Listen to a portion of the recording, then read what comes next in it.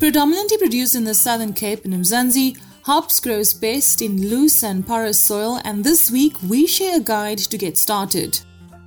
For any new livestock farmer, understanding your animal's health and safety is vital. And this week we meet Vuyokazi Makapela, a director at AfriVet as part of a new One Health campaign focused on everything farmers should know about animal health. In our Agripreneur 101, we meet the founder of Think Green, addressing the well-being of your body, mind and soul with their cannabis-infused products and services. Our book of the week is Blink by Malcolm Gladwell, and our farmer tip of the week comes from Annelies Steenkamp, founder of Breaking Ground Organics. This is Farmers Inside Track, supported by Food for Mzansi. Inspiration for your business and life. From South Africa's farmers and agripreneurs. Hey, I'm Zanzi and welcome to episode 126 of Farmers Inside Track. I'm your host, Dawn Numdu.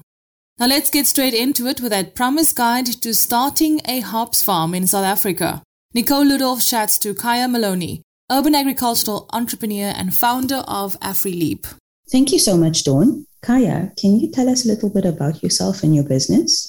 I set up a hops greenhouse on top of Constitutional Hill, and I farm various varieties of hops. I didn't know what I wanted to do until late 2017 after various jobs and various failed businesses. I've come from a construction engineering background. I saw an ad on TV. It was about Brooklyn Grange, a rooftop farm on top of dilapidated buildings. And I thought that's a brilliant idea. The only difference is they actually put soil using cranes and they put it on top of the roof and they grew with soil. And that's when I started, how can you innovate that? Because I was always thinking innovation. Obviously, greenhouses were already around, but through my searching and my going back and forth to like different craft brewers and asking them if they've heard of hops being grown hydroponically, all of them said no, they never heard of it. None of them had even tried it. And I decided to embark this idea of developing the world's first four-season hop house, knowing that hops only grow in George because of the climate in the Southern Cape. In terms of hop farming, what is the sort of average day length that a hop plant or crop requires? They require about fewer than 16 hours of sunlight because they are climbers. They do climb up a trellis hydroponically. Having a light is invaluable. So I have a sensor or timer system in my farm, switches on immediately after the sunset. When it gets dark at about 6:30, the lights come on immediately to supplement the lighting requirements that Joburg doesn't have. That so 16 hours as opposed to the 12 to 14 that we have here. You also mentioned that hops normally have a 12-month growth cycle and that traditionally farmers would harvest maybe twice a year. So do you then harvest 4 times a year, or how often do you actually harvest? The aim is to harvest 4 times a year. I started at twice a year. This is my second year. I've already done like 2 harvests, so I'm looking at 3 times a year. Probably next year I'll be able to get the complete 4 times a year harvest because the yields are faster. The root or the rhizome is already used to the conditions of where it is. So acclimatizing as well is a very important thing for your hops. I also included features such as black curtains in my hop yard, and those assist in photoperiodism. Photoperiodism is very important for hops, and you have to get it absolutely right to the T if you want to achieve required grow length at a specific time. When it's flowering season, I then close the curtains during the day and it turns the greenhouse absolutely black. So the plants recognize that when it's flowering time and they see actual sunlight, they decide to grow much quicker.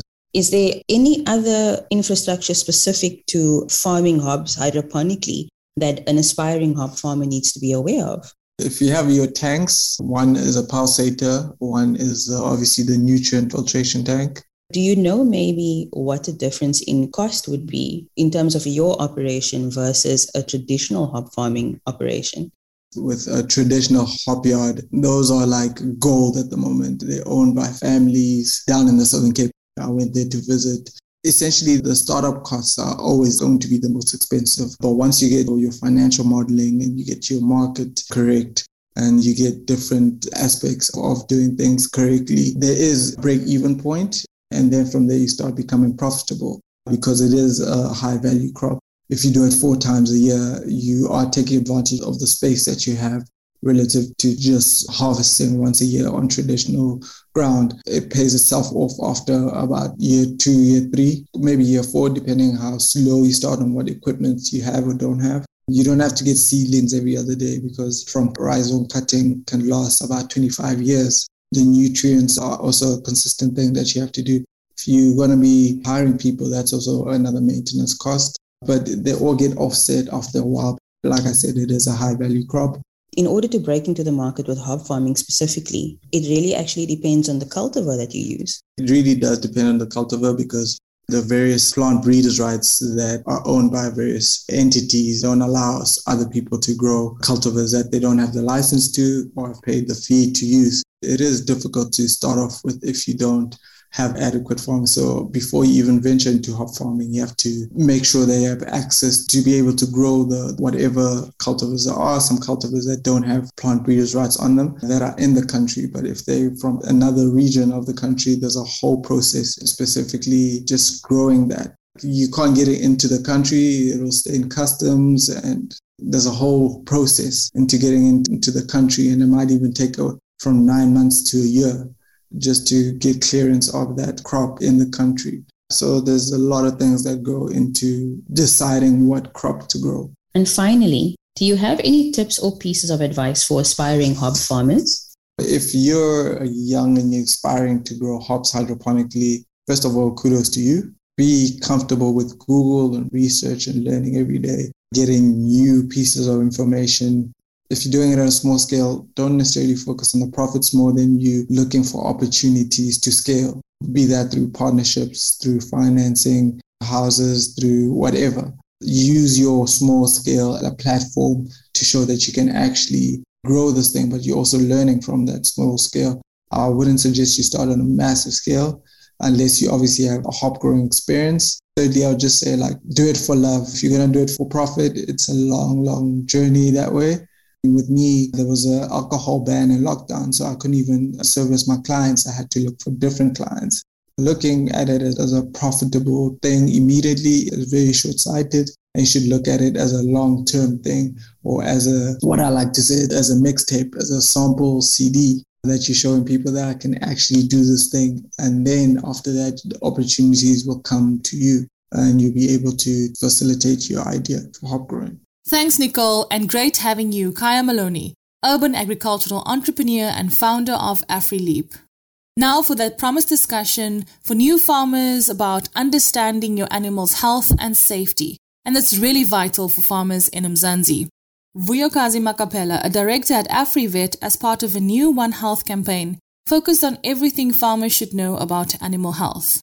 Vuyo, directly translated, your name means great joy. And your hope is to bring great joy and hope into the lives of those you interact with, especially communal farmers. Tell us about this belief and what drew you to the sector. Where does your love for farming and Mzansi's agricultural sector really come from? Yes, indeed, Dawn. My name means great joy. It wasn't just enough to give me that name, Vuyokazi. My father, he had to top it up with Felicity, which is my second name. A Latin word meaning a state of feeling great happiness. I really believe that both my name have literally crafted who I am. So when they say your name follows you and vice versa, it is actually true.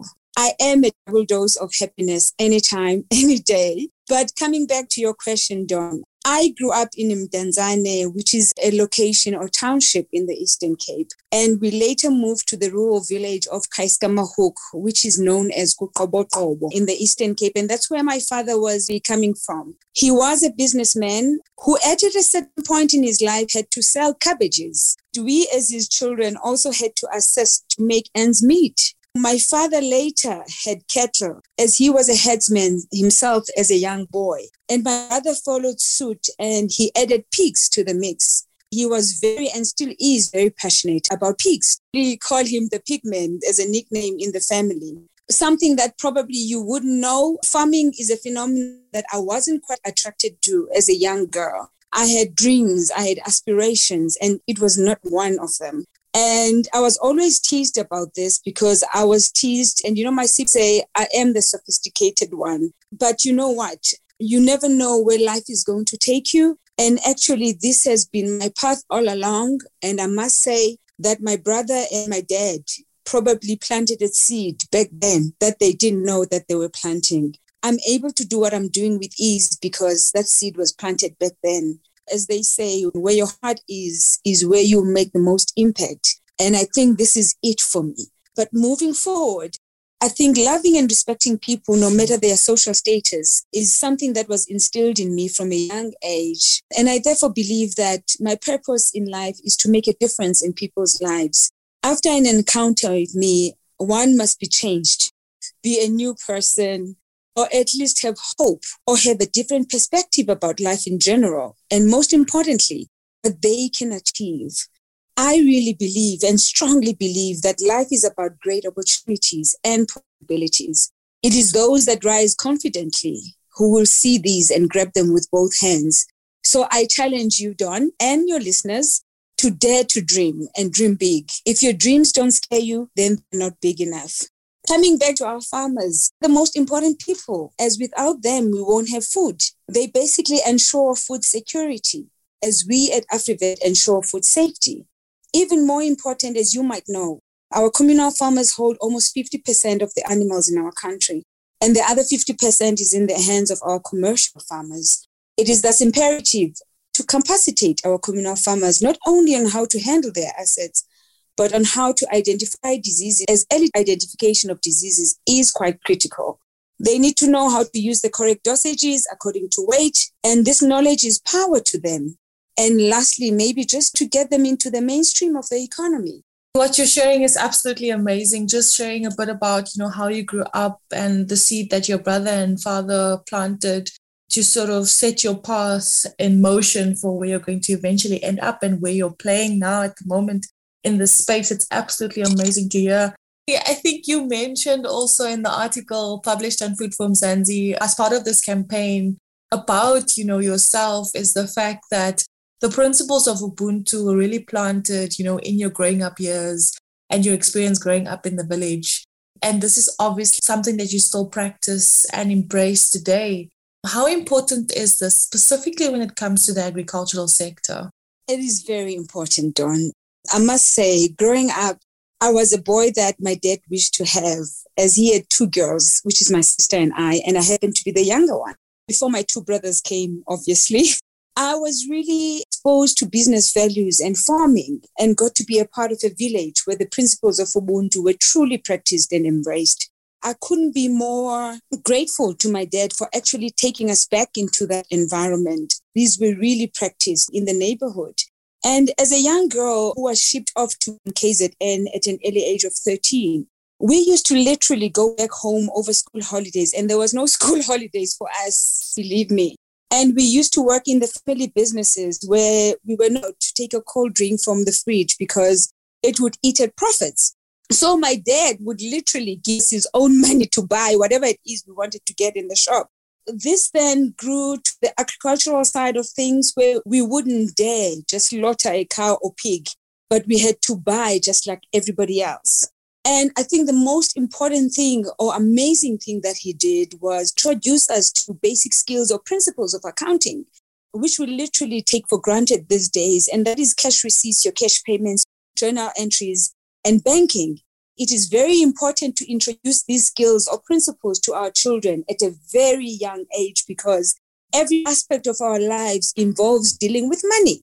But what mostly touched me, which is something I watched with pride, and that was my dad making sure that his relatives had employment and were able to put food on the table, and so are the villages where he grew up. This was his belief that I rise, I take my fellow brothers and sisters with me. It wasn't just about him. It was never about him. He really made a huge impact in our village. And as a result, people speak of him to date. But for me, if I can emulate what he did and do even better in terms of societal impact, I would have lived my life on purpose. Absolutely amazing, Vuyo. And I'm so glad to be able to share this with you and share a bit of your story and have you part of this campaign that we're doing on Farmers Inside Track to share your knowledge and experience with all of our farmers listening. Now, let's talk about the campaign, the One Health campaign. What does it mean to you, and what can farmers listen to over the next few months? Is going to be quite exciting things to listen to. But basically, one would ask what One Health is, because it's not everybody that understands the concept. But simply put, it is an interconnection between humans, animals, and the environmental health. It's a concept that actually came into existence in 2004 and as a collaborative approach to address shared health threats, such as zoonotic diseases that are passed from animals, then humans, and then the environment. And so the cycle continues. But we as AfriVet really believe that educating our people about these zoonotic diseases and the threat they pose, not only to their lives, but to food safety and security in our land. So one would ask what zoonotic diseases are, or what it is, basically. And it is infectious diseases that are transmitted from animals to humans and vice versa. This is so important to me, Dawn, and it means a lot to me because so many diseases that are transmitted to humans can actually be prevented. But our people do not have the knowledge. And this is very dangerous. Our role, therefore, is to create awareness, educate, and help prevent the transmission of these zoonotic diseases. Not long ago, for example, the World Organization for Animal Health, which is the OIE, reported that about 60% of existing human infectious diseases are zoonotic. And at least about 75% of emerging infectious diseases on humans have an animal origin. And I'm sure most of us have really experienced that in the past 2 years, having experienced COVID and its origins. I'm told that there's 5 new human diseases that emerge every year, and 3 out of these 5 are of animal origin. What does this really say? And actually, before I even go there, there's about 80% of agents with potential bioterrorist use, which are zoonotic pathogens. What does this say to me and to the rest of your listeners, or us as a community or the world? It says there's a clear message that medical and veterinary professions must work together. That's a very vital point, and that actually brings me to my next question around the fact that you believe that the private and public sector should be working together with South African farmers to address the challenges that they face in the communities and as a country as a whole. Can you share this vision for us and how we can actually move forward to protect not only animal health, but the health of humans and everyone, collectively strengthening ourselves to be able to build the agricultural sector, but also just live happily and healthy? You know, I am truly convinced, John, that if we pull together as the private public sector, together with our farmers, we can address most of the challenges that face our communities and the country as a whole. Our approach to public and private partnership is focused on One Health, as I have mentioned before.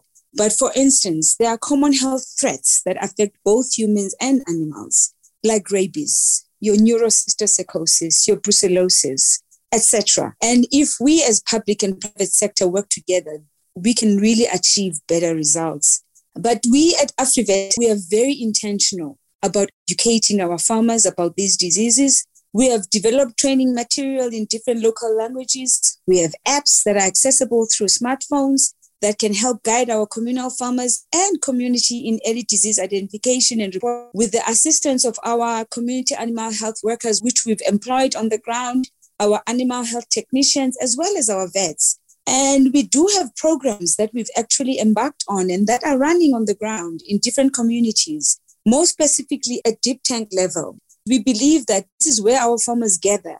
This is where we can actually educate them about the number of things that affect them and their animals.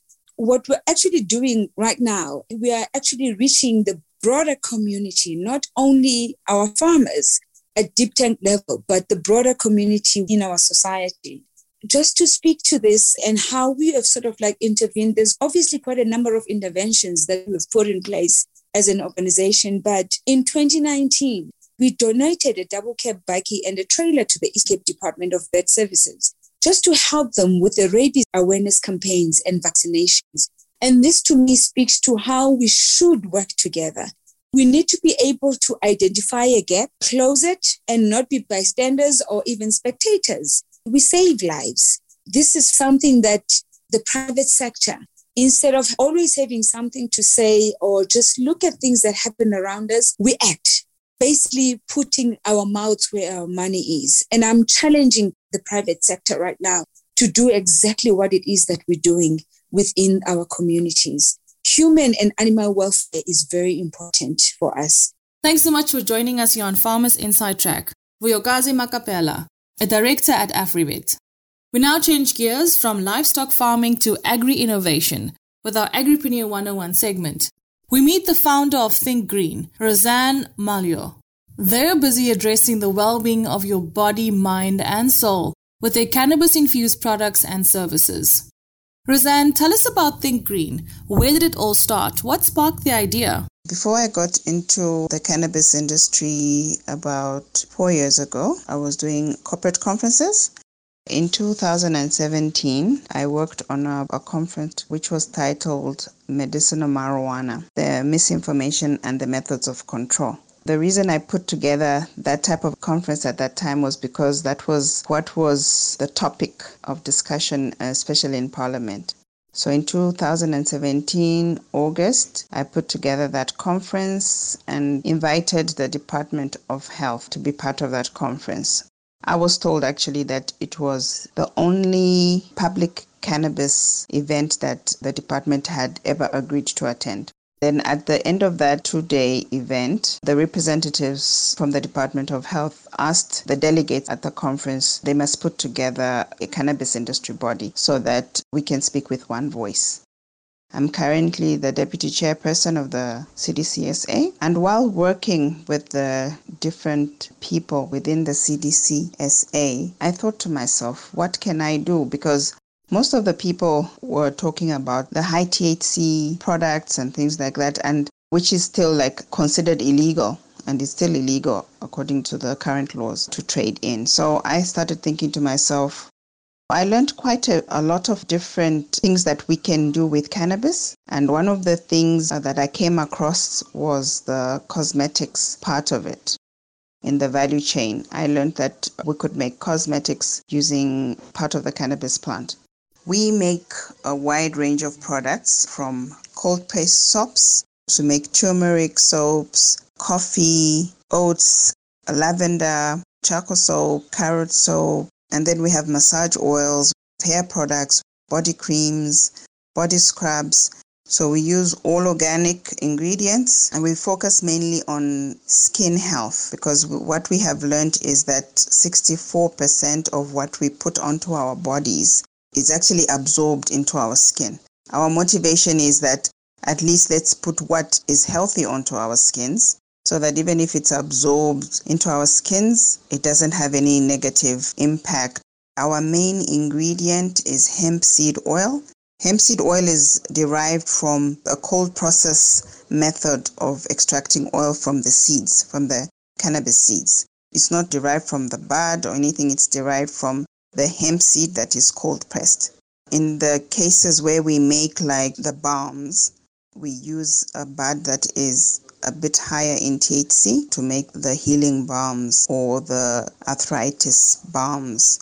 Now, what are some of the challenges? Being a small business in itself is a challenge. If you're using your own savings to start a business, that's already a challenge. But our other challenges, apart from those initial challenges, are access to markets. Obviously, if we have to search for events or activities that we can take part in for us to make ourselves available at those events. Already our market has been saturated by imported cannabis products. If you go to Dis-Chem or Clicks, you find a lot of cannabis products that are imported. So we have very little local brands, and this is something that we are also pushing to say, if we talk to more women about the uses of cannabis, it's not just recreational, but there are other things that we can do with cannabis in terms of cosmetics. So if we can increase our local brands, that would be a great thing.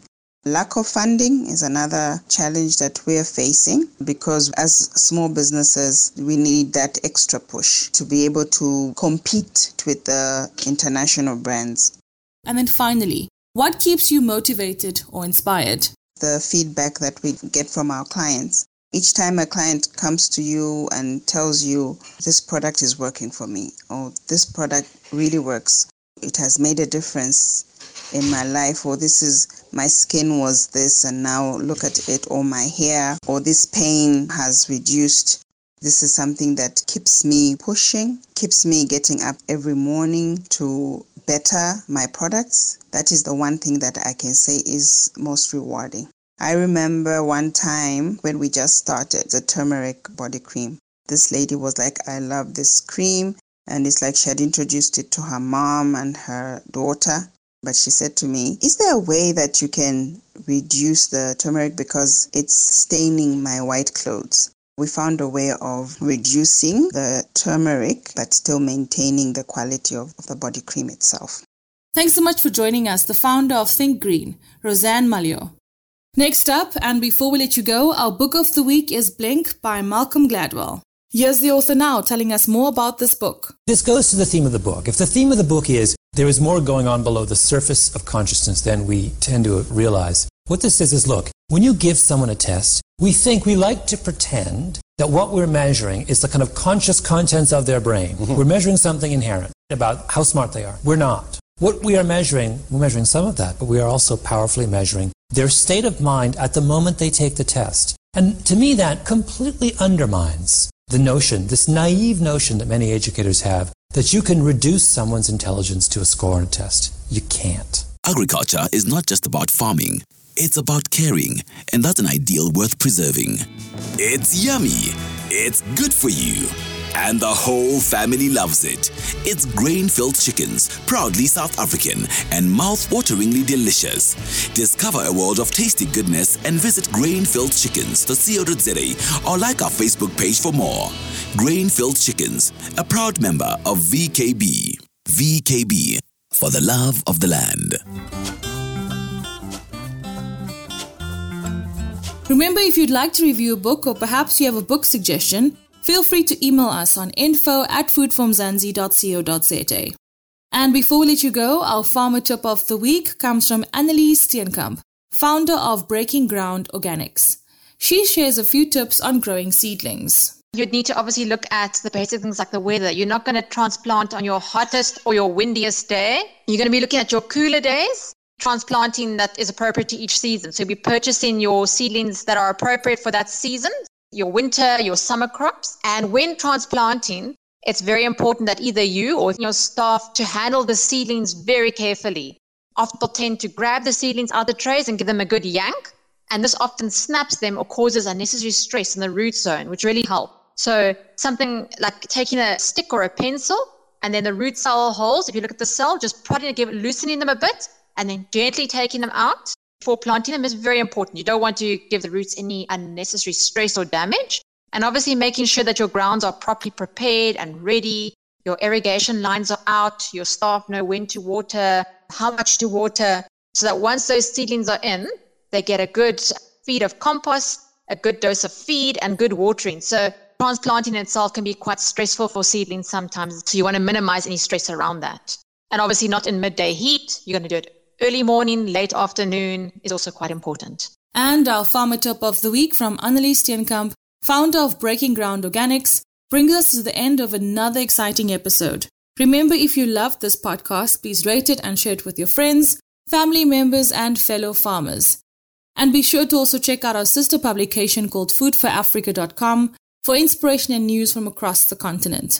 From me, Dawn Numdu, Nicole Ludolf, our producer Megan van der Vent, and the rest of the Food from Mzansi team, have an awesome weekend. Bye for now. Life in South Africa can be a lot.